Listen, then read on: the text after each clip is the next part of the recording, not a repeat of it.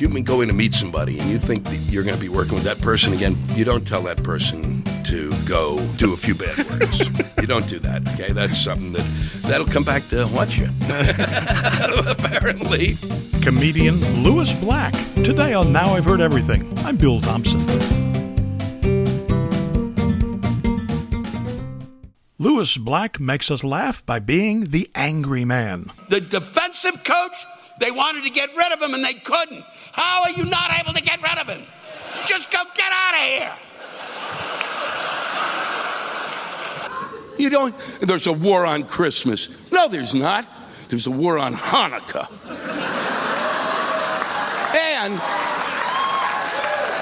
And you didn't even have to declare war. You won.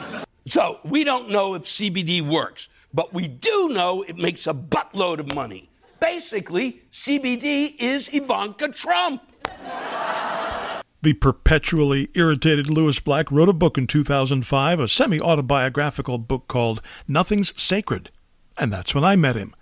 But I didn't meet the angry man that's on stage. I met a very likable and kind and gentle and warm man who was eager to talk seriously about serious things as well as comedy.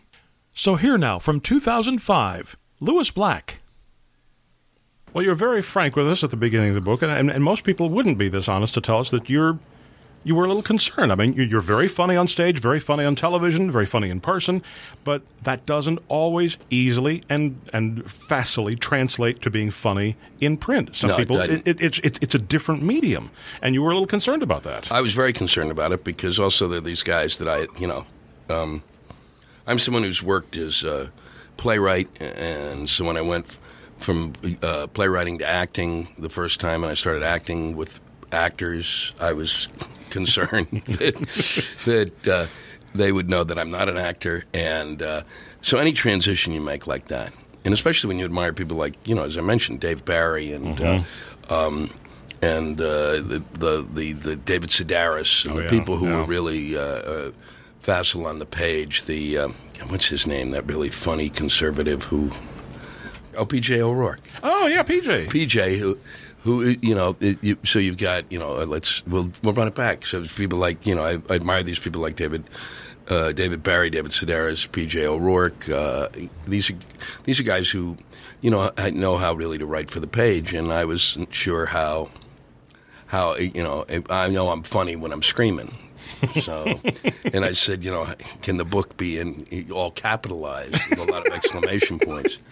But it's turned out to be. I started handing it to people, and they said it's. They were laughing at it. So I felt it started to make me feel more comfortable. Do I correctly guess that there's not a lot of exaggeration about the autobiographical parts that you've embellished, here and there, kind of embroidered around but basically it is a true story. It's a true story. It's as much as I remember it. As I said, it's a memoir. If I had a memory, it's a true story. It's. I only felt bad that I couldn't have the time, and it made me think about writing another book, which is even more depressing. To think about writing another book because it's an exhausting process. Was that I didn't have the time to really kind of call my friends up and say, what did happen? So every so often when I would go back when I was doing the audio book, I went, oh, I forgot that, and then we forgot this. But basically, it's all there. It's all really pretty true. Did you get your sardonic sense of humor from your mother? Pretty much, yeah. She was pretty much her, and then my friends who were really very funny people, and and you had to be on your toes around those idiots. But you got a chapter you describe. Your mom was a substitute teacher. Yes, and which is bad enough. But then she's a substitute teacher from time to time in the high school that you are attending, yes. Which has got to be even potentially explosive situation. Oh yeah, it's the kind of situation that would lead someone to be wearing braces on their legs for the rest of their lives, and possibly getting a case of asthma in your teen years, which in Jewish family usually occurs by the time you're 7. But as you describe in the book, she handled even the toughest kids with ease. Yeah, she was really vicious. She had a streak in her. She just wouldn't take anything. It was literally, she went in there. This is my classroom. You're not gonna get away with anything. And she was funny. I mean, and that's the bottom line to it. She would just nail these guys. I don't need to see you. What are you studying this for? The reason you're studying this is because if you don't, I don't need when you roll, when I roll down the window of my car 3 years from now and you're pumping my gas at the Sears, I don't want to listen to you whimpering to me about it. And then within minutes, once the class was out, you should have heard your mother said. Now, as you alluded to a moment ago, now you've also got a circle of friends, one of whom apparently, as you describe in the book, is kind enough to you to take you aside and say, hey, you are a borderline word that we can't say here on the radio. Yes. And this was good advice, I gather. It was good advice. It was, he said you're really close to being, geek would be the close, the preferable, or nerd. And, I was buttoning my top button. Blood wasn't going to my head. And and he's the one it was my friend Ray Larson who said, you better, you got to really get it together here or you're going to be in trouble. And it changed, and he really did change the direction of my life. Now, what did you want to do for a living in those days? Or what did you project yourself being when you grew up? In the early on, I projected initially I thought I was going to be a rabbi, and then we kind of got over that quick. And because I just thought you could, for a long time, I just thought you could go in and tell these people whatever you wanted on Saturday. That was my concept of being a rabbi. Oh, you got to read? You got to study this stuff? Oh, well, that kind of takes the... And then I really thought about going into the... I think partly about being around D.C. and stuff was the Foreign Service, which looked like a pretty... it looks good on paper, and then I started seeing the requirements for that. And then it evolved because we did a... I don't know. My father started taking me to a lot of theater. It was on the National Theater in Washington, D.C. The Schuberts used to run shows into New York, and they'd go, so it'd be Boston, Washington, New Haven, Washington, Boston, into New York City. And so they had a subscription season. And so we started going to those, and then the Washington Theater Club, which was this great theater that eventually... was where we ended up, and that really had kind of much more interesting. They would do Harold Pinter and all these other guys, and so I started going to that, and I got this really kind of psychotic interest in theater, and became interested in working in the theater in some fashion, or at least trying it. I never thought I would end up doing this. I thought, eventually. But once you get some applause and once you get some recognition, you realize you've spoken words, people have reacted to it in a positive way. That's got to be almost an aphrodisiac. Well, it's very close to, I call us heroin addicts. It's very much like, oh boy, that felt good. I'm going to try that again tomorrow. The difference being you can go back tomorrow and they're not laughing and they're going, what are you thinking? But yeah, no, it was. We did a talent show when I was a kid, and me and a group of the guys wrote the thing, and it was the outline for the talent show. Generally, a talent show in any high school is, and they have some dopey thing with memories and two ants in the attic, and they pick up something. That's the through line. Well, our through line was these kids want to make it big, and I'm an agent, and they want to get an Ed Sullivan, which will really date the whole thing, and. One person came on after another, and I told them how badly they sucked, and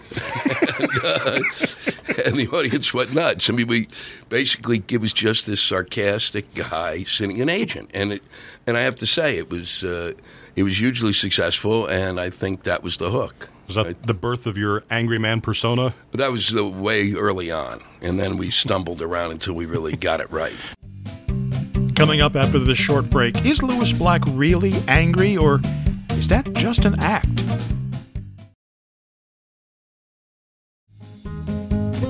Now back to my 2005 interview with Lewis Black. Now, I should ask you, and I hope I'm not asking you to reveal any professional secrets. Is that just an onstage persona, or are you really an angry, sardonic, sarcastic guy? If you're with me in Los Angeles, and I'm there for, like, if I wake up with 3 hours into being in Los Angeles after a day, like 27 hours later, I am that person when I am in Los Angeles.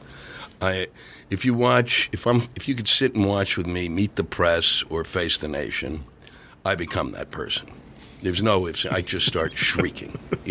Once you actually have these people on television, the people who lead us, and they start speaking, I start losing my grip. And so I'm like that. But generally, no. Generally, I'm not really like that anymore. You seem like a rather nice, civilized gentleman right now. I am. Well, I had to learn that. Okay?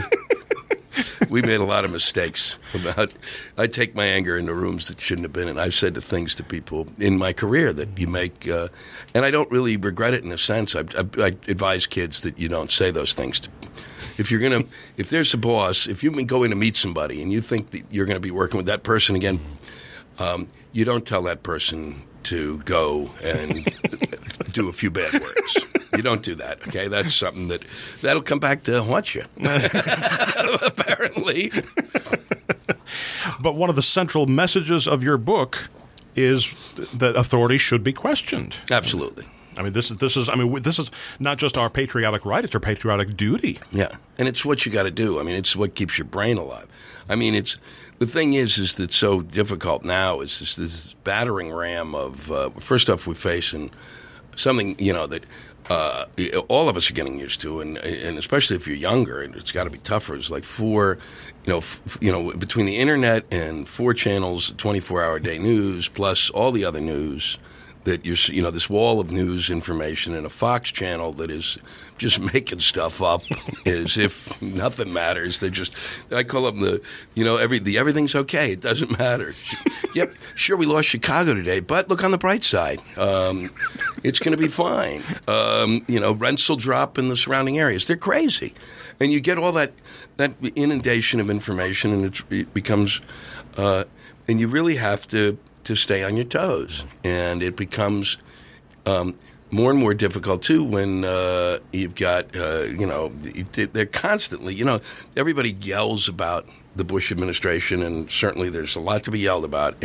But all they've done is kind of take the natural progression of where, we could start with where you want to start. You go with Reagan, and then you go to Bush, and then and Clinton even was involved. They go, well, they've got this stuff. What Bush has got. His all these guys are down there at Department of Agriculture doing what appear to be news reports, and those aren't news reports, or at the Department of whatever, and the hoo-ha. And Clinton started that nonsense, and all this guy did was take it the next step. And the photo opportunity, which began, when did that become?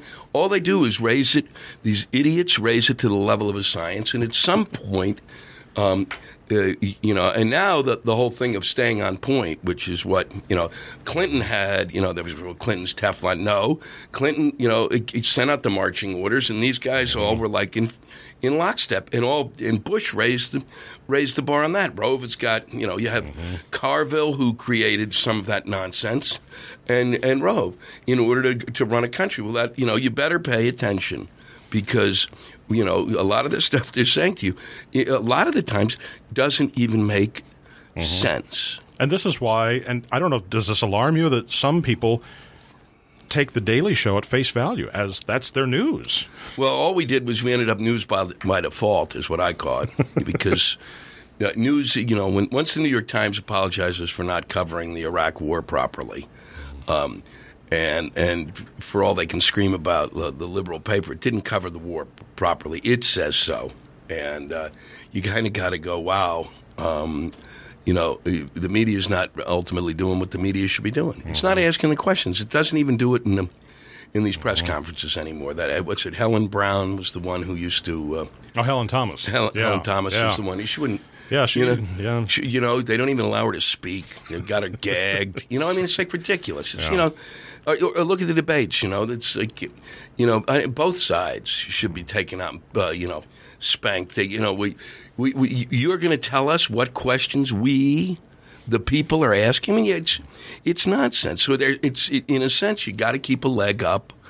And I wouldn't even, it's not so much anger, it's just, you know, anger is the way it ends up being expressed, but the frustration level I think, is enormous. Does it? I gather from the reading of your book, it kind of astounds you sometimes that you and George W. Bush are in the same generation.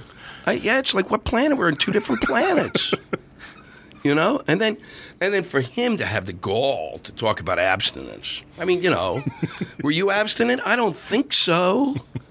So you can't just approach it as, or I may have done this, but.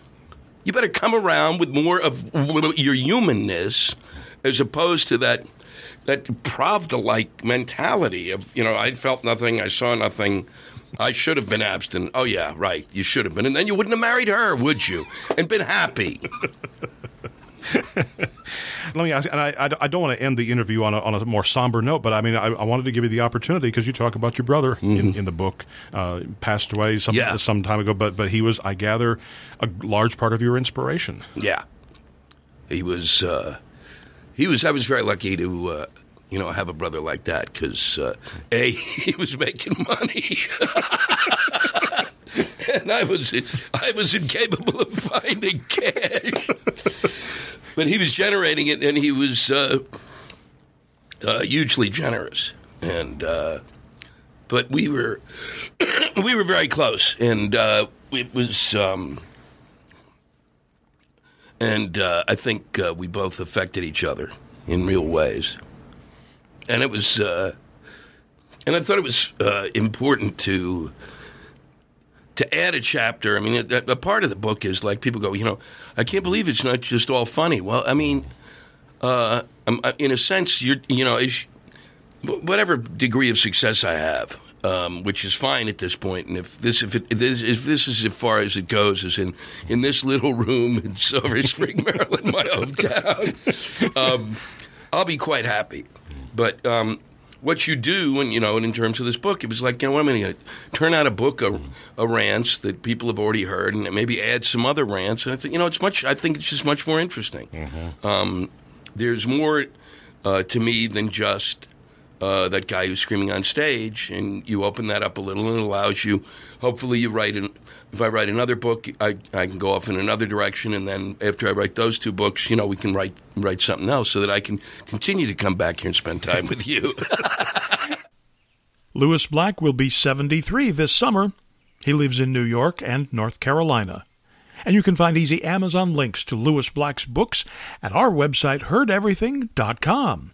Is this the first time you've heard an episode of Now I've Heard Everything? Well, thanks for finding us. I appreciate your listening. And you can find all of our past episodes at heardeverything.com. And, of course, we post new episodes here every Monday, Wednesday, and Friday. And you can find us on all major podcast platforms. And thanks for listening. Next time on Now I've Heard Everything, their family has been in the news again recently, and it hasn't been good news. But when I talked to them 10 years ago, they and their reality TV show were on the top of the world. My 2011 interview with Michelle and Jim Bob Duggar. We probably have the funnest house of anywhere I know. Ted, I think we have more fun than any family I know, and I believe it because we really are enjoying our children. They're such a gift. That's next time on Now I've Heard Everything. I'm Bill Thompson.